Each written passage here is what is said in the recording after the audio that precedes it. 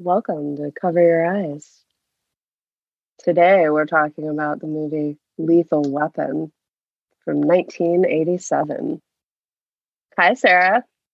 Hi, Holly. So, this So, movie, this movie, yes. I kept thinking that I can't believe this is the movie that we're going to watch. I don't know why. For some reason, I just felt weird about it because I feel like it's not a movie that we would typically choose. We don't pick like a lot of action movies, no. Well, even though we just did Top Gun, but that's like not really an action movie. I guess it is an action. I guess it is I guess so. considered an action movie. Yeah. So, one of our lovely, amazing patrons, Mhm. John, is actually the one that recommended this movie. Hey, we're doing a Hollywood Hunk series. Any recommendations? And it's like, who did your mom think was hot Mhm. in the 80s, basically? And John said that they rented Lethal Weapon.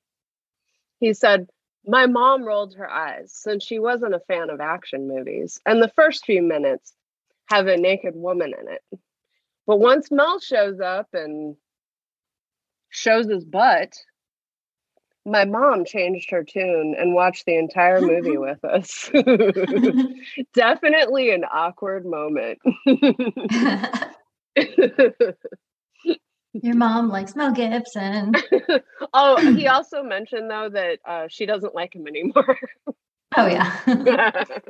Yes, John, thanks for that recommendation. And everyone has to say that they don't like him anymore. Well, Yeah. So we have to say like the obligatory disclaimer at the beginning, I guess. I know that it's annoying, but okay. Obviously, Mel Gibson turned out to be like an anti-Semite and maybe in general just racist. I think. I don't remember. I don't know the details. To me, my impression was that he has some severe alcohol issues. He was raised basically like a fundamentalist Catholic, if you could call it that. And I think he is extremely anti-Semitic. Yes. I am not going to say he's like evil or anything. I feel like if you're racist, don't get drunk. And go to therapy. That's my tips. If you're racist, and stay off Twitter. Definitely that. Yes. So now that that's out of the way, it's 1987 and Mel Gibson hasn't done any of that shit yet that we know of. And he's just some hot dude with a crazy mullet. So we're in our time machine and that's what's happening. Exactly. We'll take it from there. Yes. So when I read John's email, I thought I definitely related because this was actually one of the movies where my mom was like super into it. She was also into Danny Glover though, so she liked both of them. I remember you said that. Good for her. It's a double feature for her. Yeah. She even told me, Danny Glover is very flexible. What? Why does she know that? Because I guess he was on one of the late night talk shows and he did some kind of like yoga or something. And she was telling me about how he was like demonstrating how flexible he was. But I was like, oh my God, my mom thinks this guy's really hot. Like, she was like telling me excitedly. And I thought, like, wow, I'm like kind of uncomfortable right now. Yeah, that is kind of uncomfortable, but that's good for her. So I was thinking that while I was watching it today, it was like they put Mel Gibson in there, like shirtless a lot and nude at the beginning to like get the ladies in. And that's what happened. It worked. Because women don't want to go see an action movie typically. And having him in there was just like eye candy for the ladies while the guys could watch things blowing up. So it was actually genius. And both of your moms are proof. Old Dick Donner. Our old friend Dick Donner. Okay. Now, I meant to look this up, but is he the Flashdance dude? The Omen. What's the Omen? Okay, okay. I knew it was one of them. What did you think of it? Okay, well, I guess I can go ahead and give the summary Oh yeah. Okay, thanks. first. So to summarize, I would say that this movie is about two Vietnam vet detectives. Riggs is a a drug detective, and Roger is a homicide detective. So I guess the police were like, hey, we've got this guy who's totally out of control in the narco department. So why don't we send him over to homicide, because they're already dealing in dead bodies? And a lot more are going to show up when this guy gets on the scene. Roger's like, I'm too old for this shit. They don't like each other at first. Then they like each other kind of once they find out they were both in Vietnam. They have like immediate instant bonding there. Roger lists like all of the different ways in which Riggs knows how to kill people and calls him a lethal weapon. And then the main story is that there's a dead girl. That's the murder that they're investigating. Turns out it's a bunch of ex-Vietnam guys who went into Laos and completely took over the village where the main heroin trade was happening. And they took over the whole thing, basically colonizing this little tiny portion of Laos so that they could sell heroin to people in the United States. And the murdered girl was the daughter of one of Roger's Vietnam buddies. And she was murdered to get back at her dad. They catch the guys, and everybody eats a terrible dinner that Roger's wife cooked. And that's the story of Lethal Weapon. End. Bye. Bye. Hope you liked it.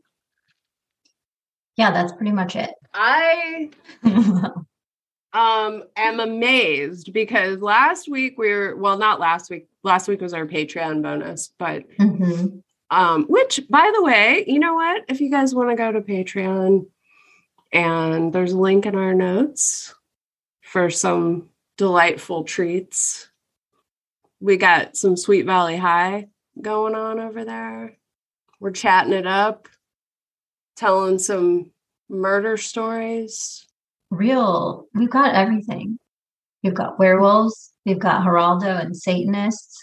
We've got a little bit of everything. It's a Mod Podge. And you can always just subscribe for a month and listen to everything and then unsubscribe too. Okay. Just saying.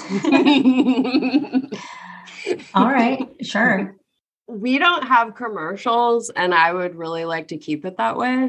It's nice. I like not having commercials. And I also like being rewarded for what we do. So join us on Patreon. That's cool. We don't usually talk about our Patreon. No, we don't. I just thought, do I have issues with receiving love and affection and money? Yes. And so I thought I would just boldly talk about how wonderful our Patreon is. Mm-hmm. We also really enjoy chatting with our Patreon members. Oh, yeah. I found that to be one of the most rewarding things about the podcast that I didn't really anticipate. Because when we started, I just sort of felt like we were having a good time. It was a really fun, interesting way to hang out with each other. Now we're not enjoying it anymore. And we just need money. Now we're only in it for the money, okay? You're hilarious. It's like the fucking mothers of invention over here. Oh my God. Okay, the movie. You've peddled your wares long enough, Missy. That's right. She's cutting me off. I'm too old for this shit. Yeah, so the movie starts, well, it starts with Mel Gibson. Or does it start with Danny? In the beginning, it's Danny Glover's 50th birthday, and he's taking a nice hot bath in the morning, and then suddenly his like entire family bursts into the bathroom with a birthday cake to sing him happy birthday. And it's like, that's sweet, but in the bathroom? And would I ever even think of going near the bathroom while my dad was in there? And especially not in the bathtub. And especially like it didn't look like one of those 80s movies bubble baths with like 6 inches of bubbles to hide your body parts. It just looked like bath time. And I was like, this is kind of weird. They're agree. A lovely family. I love that they're close and how they relate. But that was like, It's one thing like if you're like a 7-year-old, but when you're a teenager, Roger's daughter, who's a teenager, gives him a hug while he's in the bathtub. And I was like, this isn't really how my family operated. Like, although I do want to put a call out to the listeners that, to all you guys, that if you were like cool with that, or if your family was open in that way and there wasn't anything weird about it, I would really like to know, because I know everybody grows up differently. Yeah, I mean, there may be some like super healthy family where they don't think that's weird in any way. Yeah. So, yeah, I'd love to know the like dynamics of your family, if that's the case. Yeah, that was the most striking scene for me in the beginning. Lethal Weapon starts off with Woody from Cheers' girlfriend, the actress Jackie Swanson. Oh, that's who that was. You know how I feel about Christmas music? Immediately, I'm irritated because it's Jingle Bell Rock, and it's like one of those like, hey, it's the 80s and we're rocking out on all these Christmas songs. There's some coke snorting, and then we got some dead lady boobs. Yeah, first live lady boobs and then dead lady boobs. And I thought, hated it. Gotta say. Oh, yeah, that was a bad start for you, huh? That was a real bad start. Yeah. First, you get me with the fucking Christmas music, and then it's dead lady boob time. I know that every time I kill myself, I do it in lingerie. That's all I'm saying. I mean, you don't know when the mood strikes what you'll be wearing. Well, it wouldn't have mattered because she was going to die anyway, we find out. Because she had some poison that was put into some pills that she took. So I think they said drain cleaner. So that's like an homage to Heathers. Did Heathers get that from? I don't know. Oh, was Heathers after this? Anyway, it's connected. It's all connected. Yeah. So, yeah, it's so 80s. There's like white lace and coke everywhere. We find out that that Kelly is into sex work. And pornography. But they don't call it that, of course, because it's 1987. They make jokes like, and this is good guy family man Roger. He says to a sex worker, all dressed up and no one to blow. And then she's like, come on, man. Yeah. Dixie. It's like, hey, Roger, why don't you arrest some of the fucking guys that are paying for it? Oh, right, Eve. So, yeah, this movie is not striking me as anything that feels safe to watch thus far. Because we're like, bam, bam, bam, hooker, hooker, hooker. That's what you hear over and over in this movie. I like the word whore, personally. I like the word slut. Like, if somebody calls me a whore or a slut, I'm like, well, thank you. Okay. Yes, I do enjoy sex. And yes, I do have sovereignty over my body and I can do with it whatever I want. But whenever it's men calling women who they have in handcuffs hookers and prostitutes, it sounds really hateful in this movie, the way that they say the word hooker. And I was like, a word is a word. It's the meaning that people put behind the word that makes it feel gross whenever you hear it. There's been a shift to another word, to sex worker, and that's a word that the women doing the work have decided to call themselves. If we say hooker or prostitute while we're talking about this movie, it's because of the way that it's being framed. So I also want to say that because it's a thing. Yeah, they said it so many times. I mean, they used to have God, what did they call that with the cops? It was like they're like not human or something whenever they would get a homicide. Oh, yeah. Do you know what I'm talking about? Yes. I wish I could remember what it's called.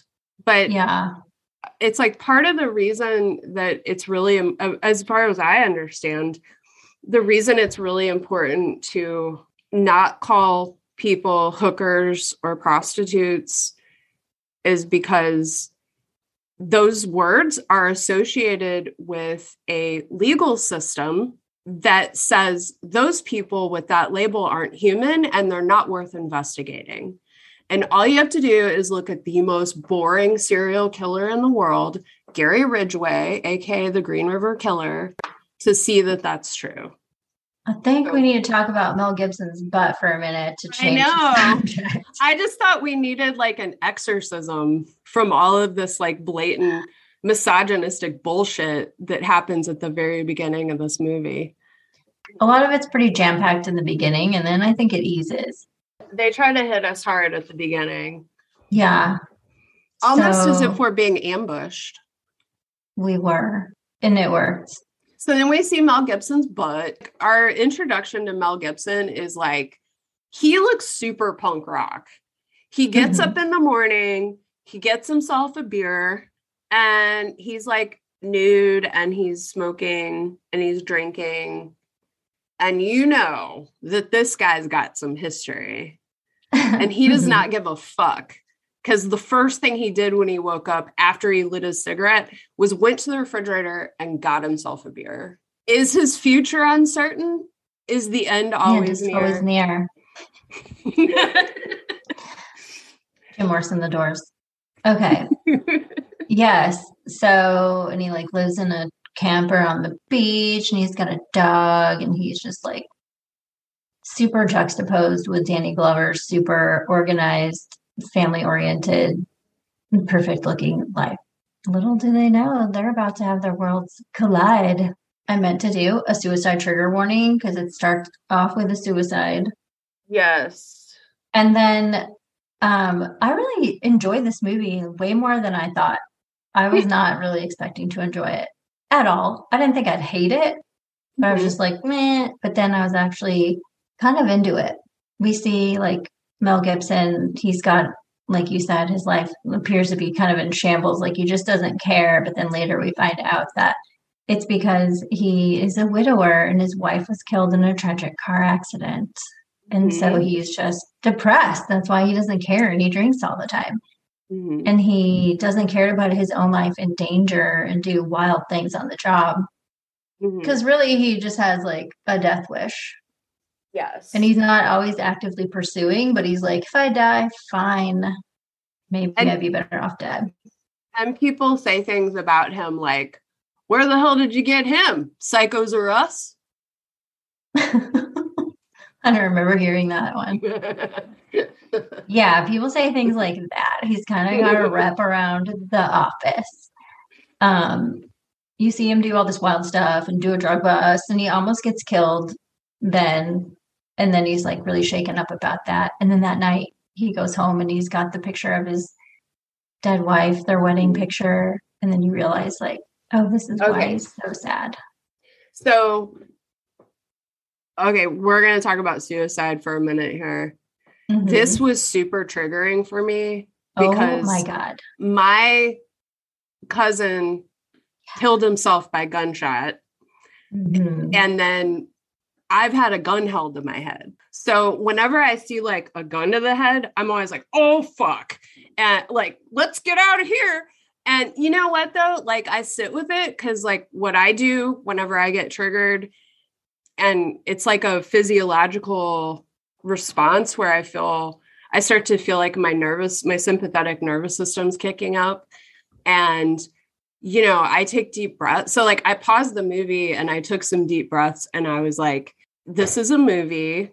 I'm here right now in my living room working on one of the funnest projects I've ever worked on in my life. And I'm safe. And I can just take some deep breaths. And that's what I try to do when I get triggered by stuff, because it'll just randomly happen. Like I could listen to people talk about suicide and I don't have that reaction. It's when I see it. I felt like that scene was very, I won't say triggering because I don't have like an incident that it could be triggered, but I can definitely see how if you did, it would be. It was jarring, that scene. It seemed very like authentic and very emotional. It really drew me in. Yeah. And it made me think, Mel Gibson's actually a good actor. Well, he really was he really conveyed that expression of when you're battling your death instinct. And then also, he was in Vietnam. So it made me wonder how much of this is his wife dying and how much of this is just him. Because later, whenever he's talking to Roger, and Roger's like, dude, you're a lethal weapon. Like, you just kill everybody all the time. And he's like, well, that's the only thing I'm good at. Like, when I was in Vietnam, I was the best shot ever. And I'm good at killing people. So, since we're still talking about suicide, Riggs is showing that he's unhinged. Roger's like, hold the gun to his head. Yeah. Okay, let me break this down just so you get the visual, because it like happens all of a sudden. So they're arguing about how reckless Roger is. And I'm sorry, how reckless Riggs is. And then Roger just pulls his gun out and puts it to his partner's head and is like, you should just go ahead and kill yourself. So Roger's really got two strikes against him in my book. And I'm like, he's supposed to be like the cool-headed good guy. But he's the one that's telling his new partner, who has like clear mental issues, that he should just go ahead and kill himself. So clearly Roger is also extremely scarred from being in Vietnam, the war. Because we didn't do it on purpose. But when we were watching American Gigolo, and I made the comment that I felt like all movies from the 80s were about the Vietnam War. And then we picked one that's like explicitly about the Vietnam War. Yes. I did not realize that was a part of it. And then once I heard that, I was like, oh God, Holly's going to love this. Because I feel like you can tie so many movies to the Vietnam War somehow. And then this one is, it's served on a platter for you. Well, there were 2,700,000 men and women who fought in the Vietnam War. What? From the United States. Are you serious? Yes, I looked it up today. Okay. It lasted from November of 1955 till April 30th of 1975. So that was like, oh my gosh. So that was only 12 years before this movie. Exactly. Wow. And that's why they could have such large age differences and both have served. Because I was like, man, one of them must have been super young when they went in. But then it's like, no, wait, it lasted for 20 years. Yeah. So, exactly. Wow. And 58,220 people died. Awful. In the war from the US. And millions were scarred. Yes. Not to mention when the soldiers came home and they were treated not great. And when you have PTSD, it changes your personality and it affects the people around you. So that just like spread, the effects of that just spread out when the soldiers came home. And the other thing I was thinking about with this movie in particular was that it's kind of like the greatest generation, as they like to be called. They're World War II vets, and they just had this like culture of silence in raising their children. And so, but I also feel like the baby boomers in the 50s, as they're growing up, they have like the cushiest lives of anybody in the United States, like before or after. The image that is given is that you guys don't understand what we went through. And I'm not saying any of this is conscious. I just feel like if I want to psychoanalyze a whole generation of people, which is super scientific, I would say that underneath it all, there's a very strong resentment of parents to their children of, you need to suffer in the same ways we did, and that will make you a real man. Because right now you're too soft. Mm-hmm. And part of that is because, I heard older people who had served in World War II talking about like, why are you guys complaining? Like, this is what we do. We go to war. We had to do it. So you guys better suck it up and go do it too. I just feel like whenever you have a whole generation of people that were served up on a platter by their parents to be slaughtered, you're going to get a backlash. And the backlash is don't trust authority. Breaking the rules is great because when you follow the rules, you end up dead in Vietnam, and our parents betrayed us. So the only people we have to rely on are ourselves.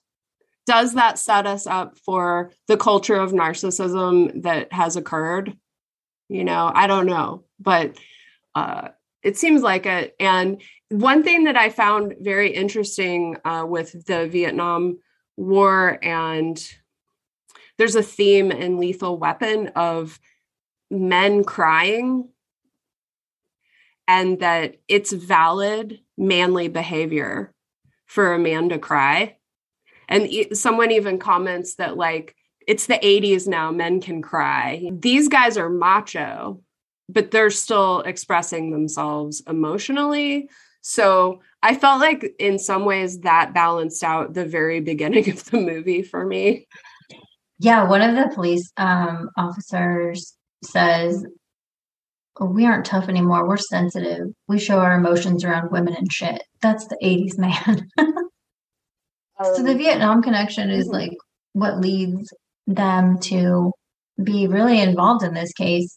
One of the people that, not Riggs, Roger served with was, it was his daughter who was murdered / committed suicide.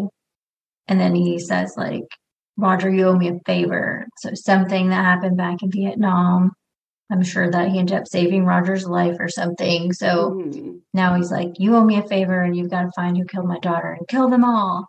And then later it turns out like, wait, he knows that it's related to people that he knows and the organization that he's with. Shadow Company. The Shadow Company.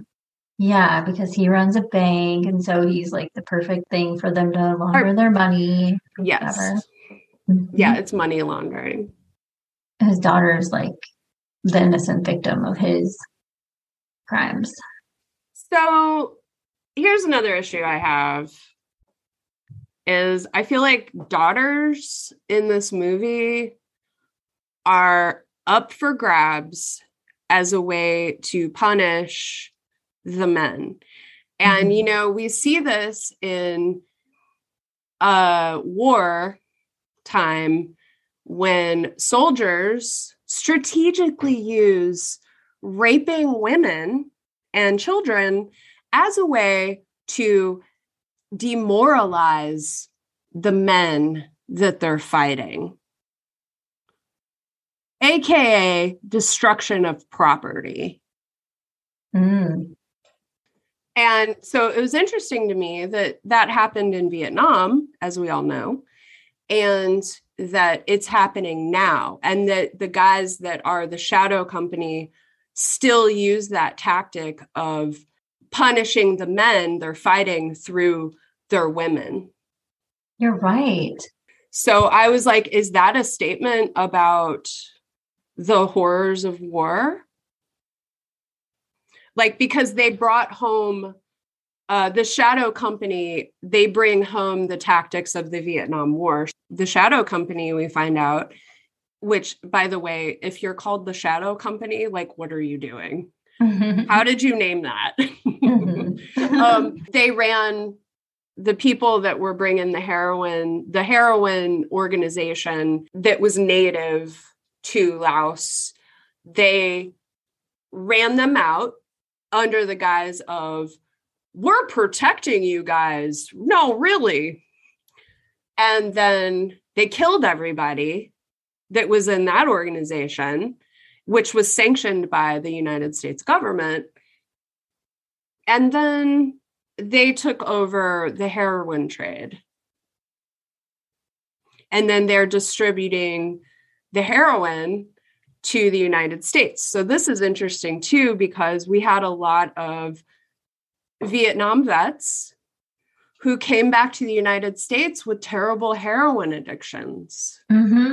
So they already have a built-in clientele.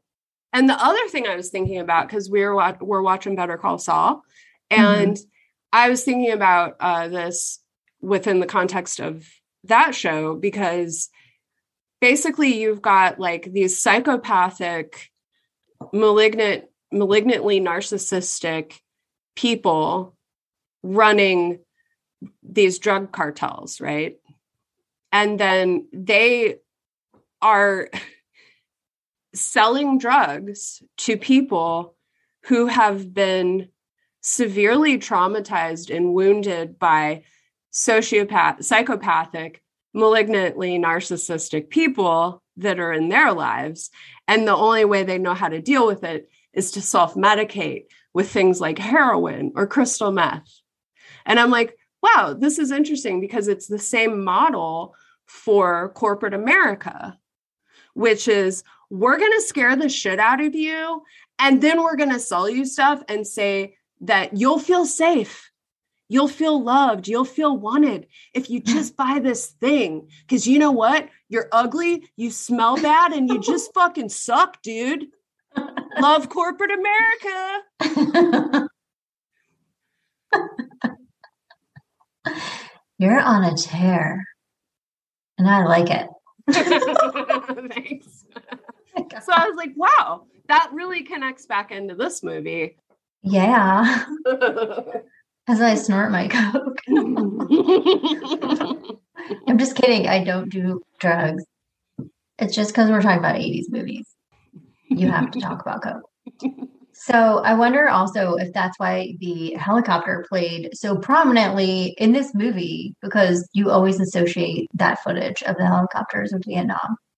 And it's like they use it all the time for things that seem like, do you really need a helicopter for this?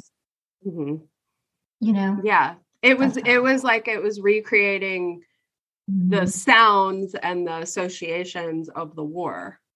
The Vietnam War, it like brought back the veterans, and I'm not blaming Vietnam vets at all for this. I'm just observing it as a trend that, you know, there's a distinct shift in our media during and after the war.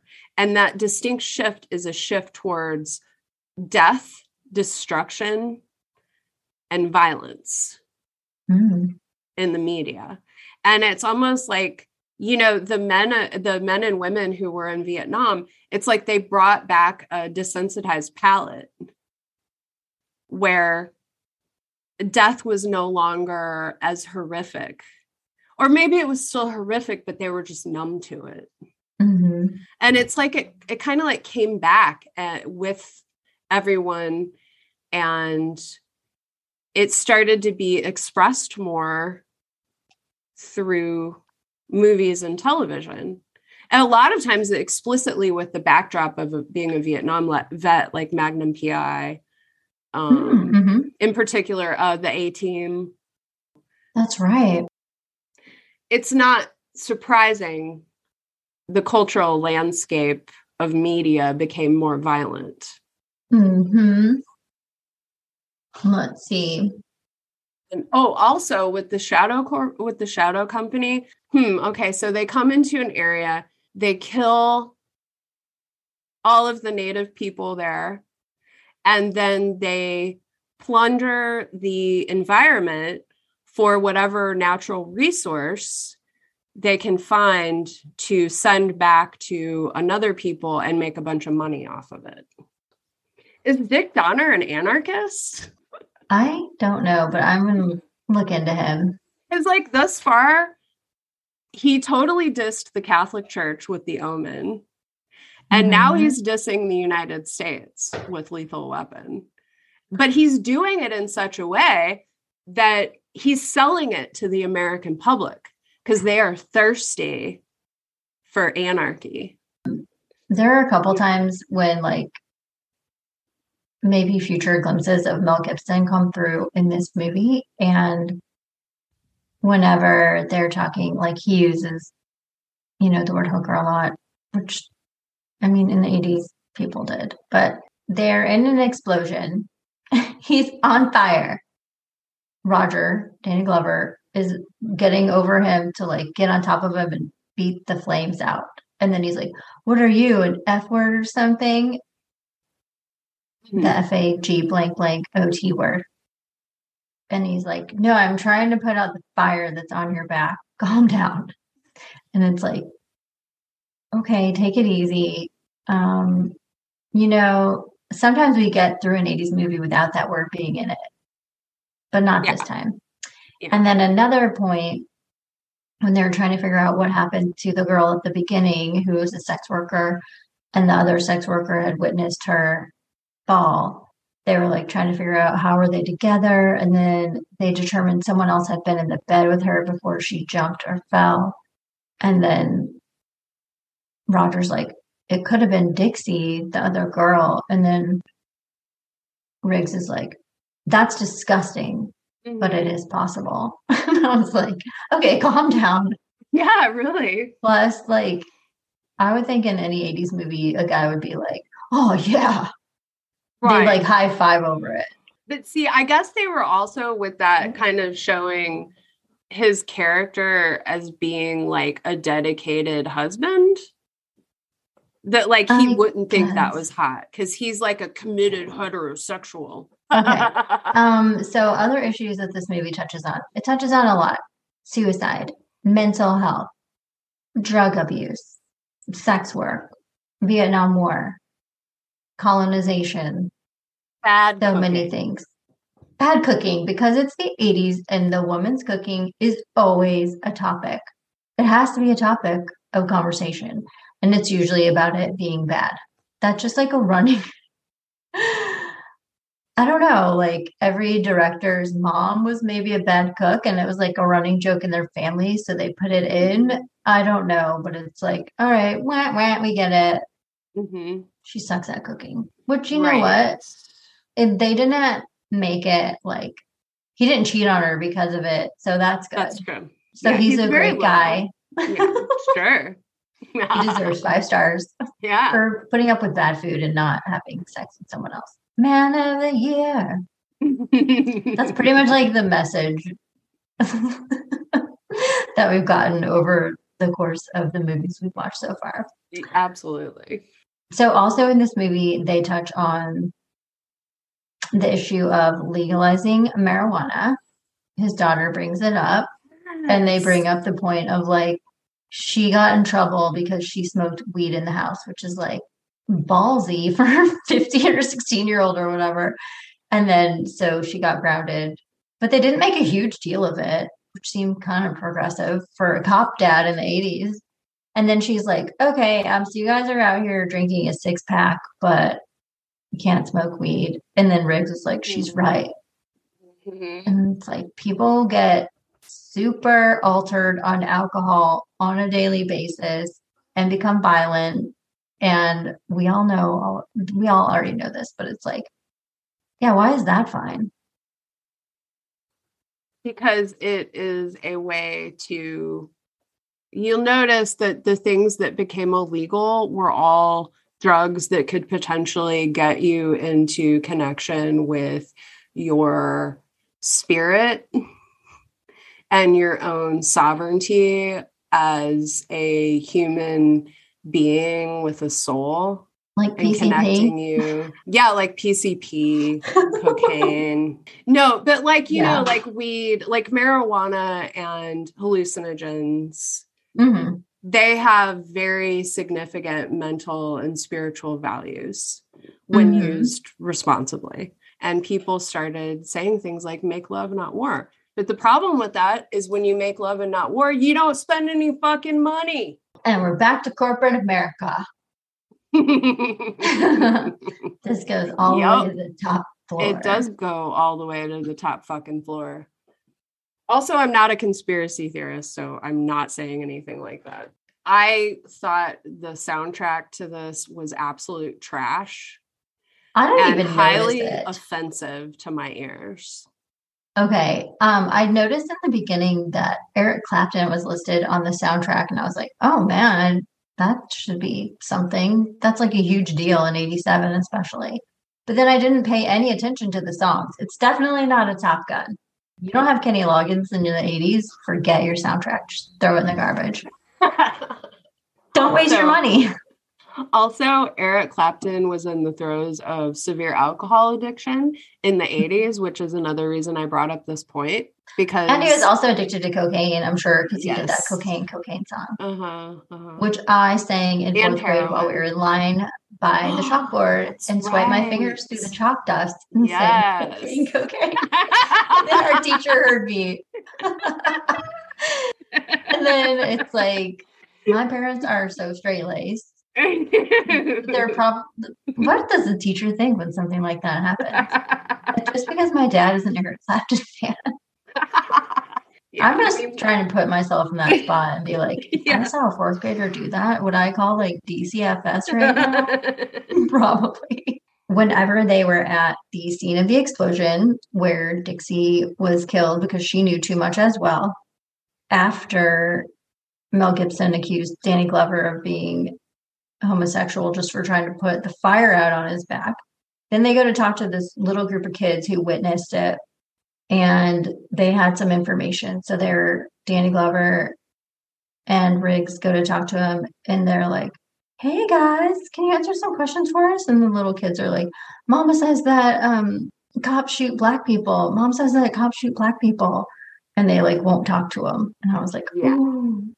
White America was not talking about this issue in 1988. For it to be in this movie, like, it's a bold statement. In 1988. Ahead of its time, even though it wasn't. Yeah. It's just like, we're still talking about it as if it's like new. Right when Roger and Riggs are together and they catch Dixie's pimp. And Roger's like, you can't fucking kill this guy. Like, we need him to talk. And he's like, no killing. Roger specifically says this to Riggs, no killing. And I was like, okay, so the black cop is telling the white cop not to kill the suspects. So I just, that like reinforced what the little boys were saying later of like, well, our mom told us that cops kill Black people. So it's definitely in the air of this movie. Yeah, really there's a lot of like social commentary buried within this action film. And mental health. So the other thing we were talking about, Mel Gibson's struggles with suicidal thoughts. And then he says like, they basically all think he's faking.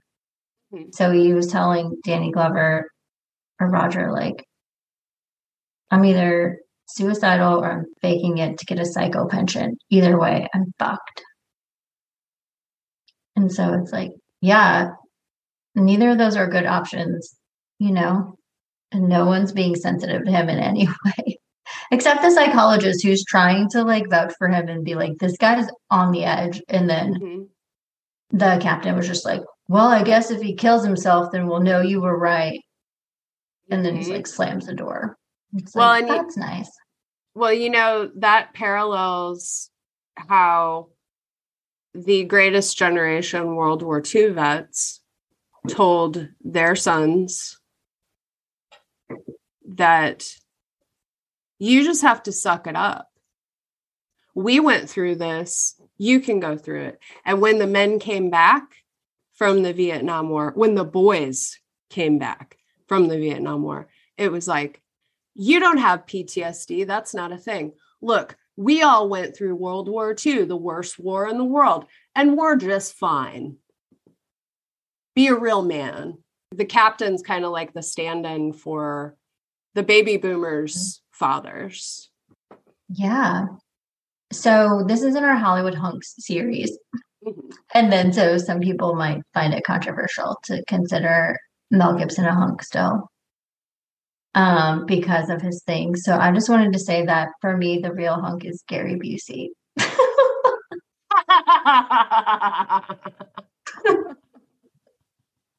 You know, he played Buddy Holly. Oh my God, that's right. I always forget. And then you tell me. I was thinking, like, he doesn't look that bad in this movie. Like, he's before the whole wild-eyed Well, he had a traumatic brain injury. Wait, what? Yeah, okay, he was bad. Yeah, he was in a motorcycle accident. Have you told me this? I don't know. I don't think so. Okay, maybe. I feel bad. Well, I mean, I think that in combination with probably trying to self-soothe with drugs and alcohol, you know, and you get the Gary Busey of the last whatever, how many years. You know? Wow. Okay, that explains some things. But I remember people thinking Gary Busey was really handsome back in the 80s. Are you thinking of Nick Nolte, though? Oh my God. I get them mixed up. I'm totally thinking of Nick Nolte because I get them mixed up too. That's exactly what I'm thinking of. Yeah. Yeah, that's what happened. Never mind. Oh. Well, I didn't find any hunks in this movie. Like at all. There were no hunks to be found. I mean, Mel Gibson was cute, obviously, like at the time. I was never like super into him, but I remember being like, he's cute. And obviously he was like physically fit. Whenever we're like introduced to Mel Gibson and to Riggs and he's drinking and smoking in the morning and he's shirtless, or I guess he's like completely nude or whatever. Yeah. He's wearing a shirt with no bottoms, like Donald Duck. That is so not sexy. That's from a movie, but I can't remember what. I can see how women were gaga for him in this particular scene, even though I wasn't like attracted to him. I was like, oh, okay, I kind of get this. I understand finding Danny Glover attractive Uh-huh. more than I do Mel Gibson. And not in this movie, because I actually don't like Roger's character very much at all. Right. I just, you know what? I feel like my mom was onto something. Mhm. So I guess I'd have to go with Danny Glover as the Hollywood hunk in this one. Sorry, Gary. I prefer him with the beard as well. So he shaved it because he thought it made him look older. And then when he got to work, they're like, you look older now that you shaved. And he was like, man, this movie had some like ageism towards men in it, which is like rare. Oh my God. You know what? I take that back completely. Okay. What? I did have a Hollywood hunk in this movie, but you Who? really didn't see him, but you heard him. And that is Alex Trebek, the host of Jeopardy. Oh. Who you hear in the background. That's awesome. He was cute and he looked the same for like ever. When I was in like junior high and high school, I would watch that show because I thought he was cute. Mm-hmm. So. That's funny. He was cute. He looked very just like well groomed and curls in all the right places. He was smart, which you like the brains. I like my man to be smarter than me. That's easy.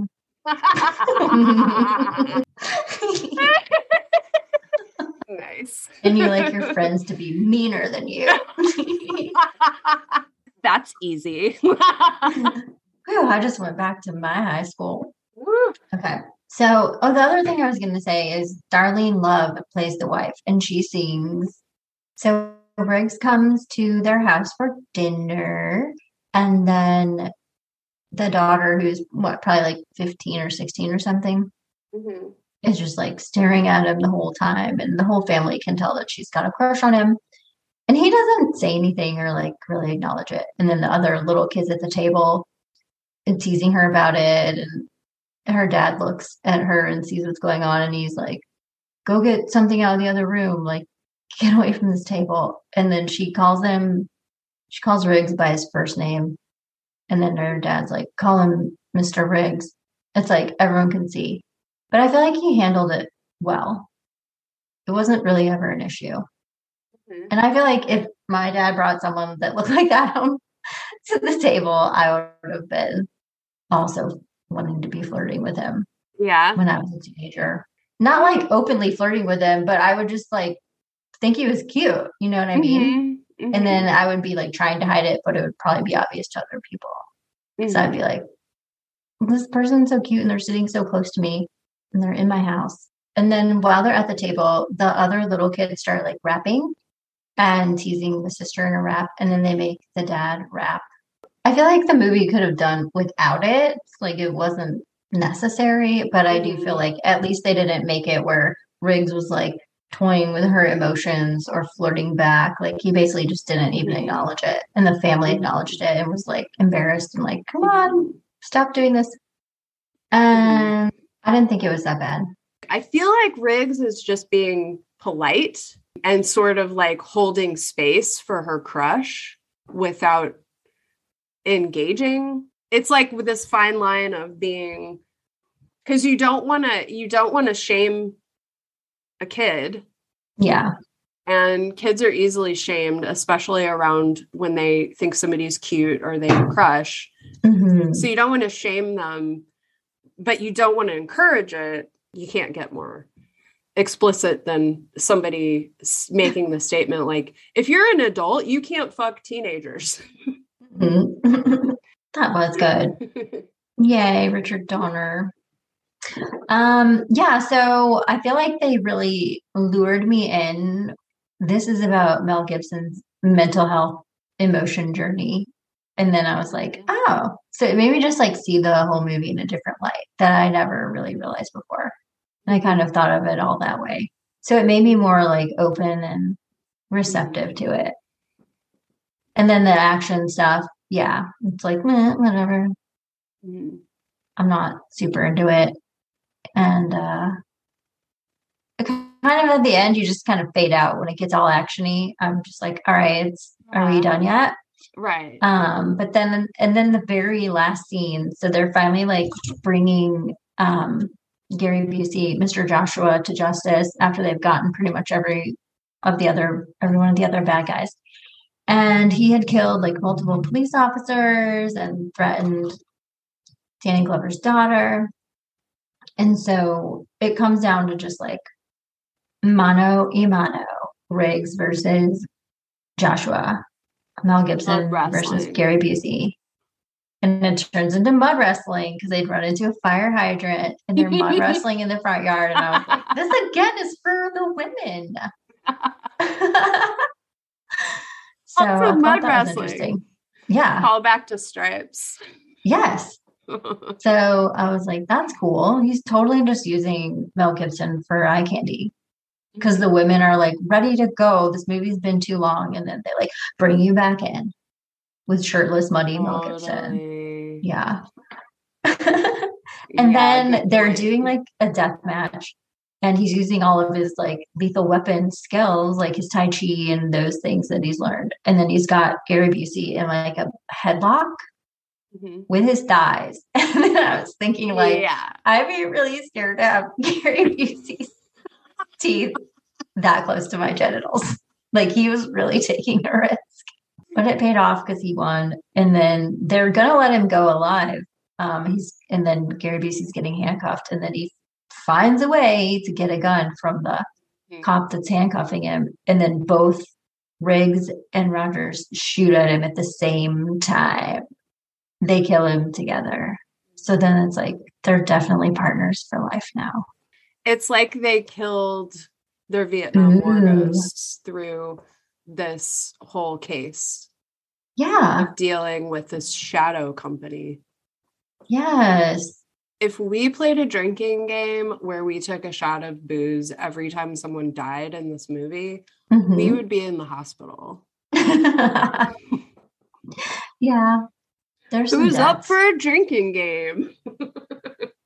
Don't do it. Yeah, don't do that.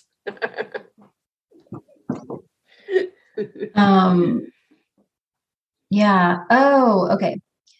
This is like a throwback to an Uncover that you did.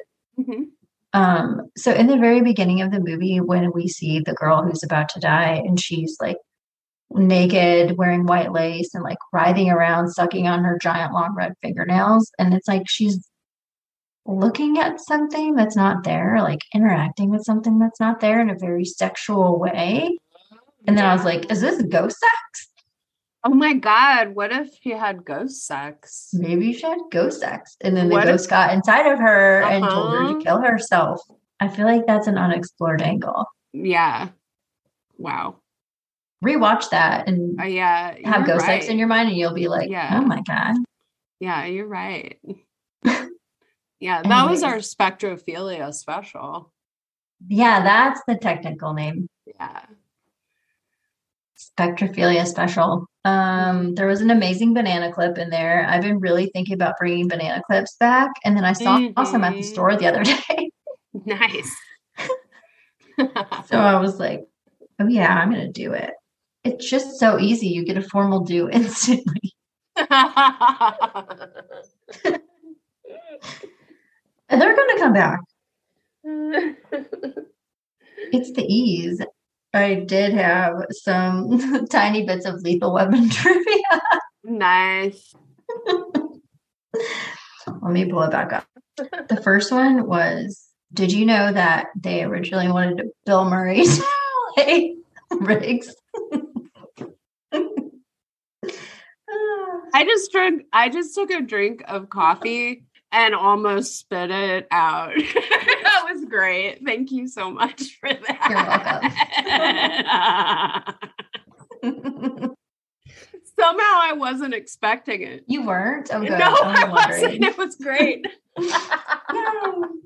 Okay, but I do have this little bit, which is like, I thought of this in the beginning. So it starts out as a Christmas movie, but it's action. And I didn't remember this being Christmassy. So then I was like, ooh, like Die Hard. Like everyone says Die Hard is a Christmas movie. And I'm like,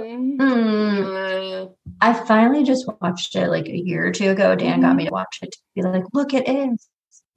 I still say it's not. Well, but okay, it that's is, another this movie. Is. Yeah, totally. Lethal Weapon's a Christmas movie too. Nobody says how come it doesn't get that billing? I don't know. You know why? Because of Riggs' butt. Nobody Oh. cares about Christmas. Okay. It's all about the money shots. Hmm. I think we should start the campaign to make this the new Christmas movie. I'm just going to start rudely correcting people when they bring Yeah. up Lethal Weapon. You mean a Christmas movie? You mean that Christmas movie, Lethal Weapon? Yes. I think it's only Rewatch it. fair. It's a Christmas movie, okay? Exactly. Like that? Yeah, that's how people are about Die I Hard. know. Exactly. We're doing it. But seriously, they did consider Bruce Willis for this role and then Oh my also God. him for the other role. And they're 1 year apart. Did they consider Mel Gibson for Die Hard? Yeah. They did? Mhm. Yeah. He was considered to play McClane along with his co-stars from The Expendables. Bill Murray was first offered the role of Die Hard in 1985. But he turned it down. At which point production stalled.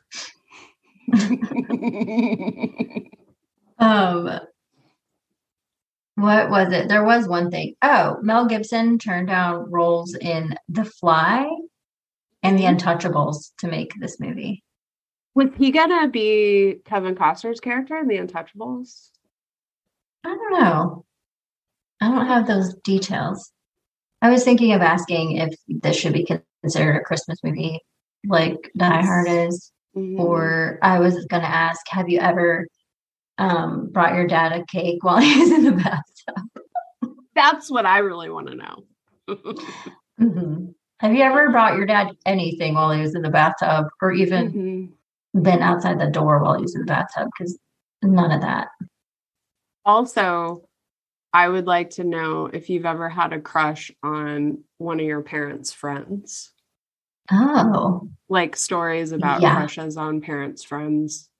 Yeah, I remember. I might have told the story. I might have told every story by now. I don't even remember. So bear with me. So. But when I was little, like probably 7 or 8, maybe a little older, my dad's friend had a friend and they would always like work on cars together and stuff. And one of them was like younger than my dad and his friend. And I thought he was so cute. He had like blonde hair, which was like, and like a tiny mustache, total 80s looking, like what you would expect.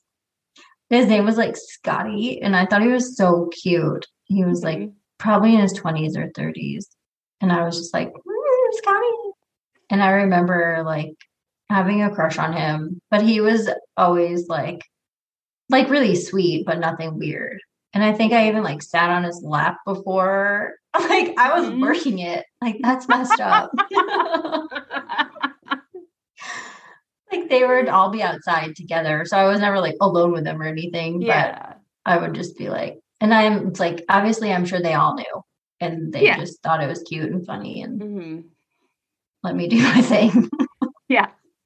As disgusting as this is, I have heard people be like, well, she was flirting with me, like about a child or a teenager. And it's like, yes. And you're the fucking adult. So that means you hold the space of no, because it's a child. It's a problem when adults interpret the child's natural exploration of sexual boundaries as an invitation to exploit those boundaries. And that's 100% on the adult. So if you've ever had a crush on your parents' friend, tell us about it. Hopefully it didn't get weird. Tell us about it at coverarspodcast@gmail.com. Oh, I never looked up that song Darlene Love sang. Were you going to you know what? She does it. Actually, you know what? Just to add the further, Christmas song? She does a lot of Christmas songs. I thought so. Yeah, which is just, is that why she's in this movie? Because it's a Christmas movie. One of her most popular songs is our favorite Christmas song, A Marshmallow World. Are you serious? Yeah, it's number 4 on Spotify of her most popular. Oh, neat. Her most popular is Today I Met the Boy I'm Gonna Marry. Oh my God, I love that song. And then the next one is Christmas, Baby, Please Come Home. Yes, I knew it was a good one. Winter Wonderland, A Marshmallow World. Man, she's All good. Alone on Christmas. Those are her top 5 songs on. Yeah, those top 2 are so good. Everyone should listen to them. Aw. Over on Patreon, we are talking about the classic Christopher Pike novel, Spellbound. I can't wait. That was the Lethal Weapon episode. It really went all over the place. I don't even know where we are anymore. So I hope you enjoyed it. We enjoyed making it. Thank you for listening. If you like it, you can rate, review, and subscribe. Thank you. What else? We love to hear from you, regardless of whether or not you want to support us on Patreon. We love you. Bye. We love you. Thank you. Yes. See you next Tuesday. All right. See ya next Tuesday. Thank you for listening to Cover Your Eyes podcast. That's Australian.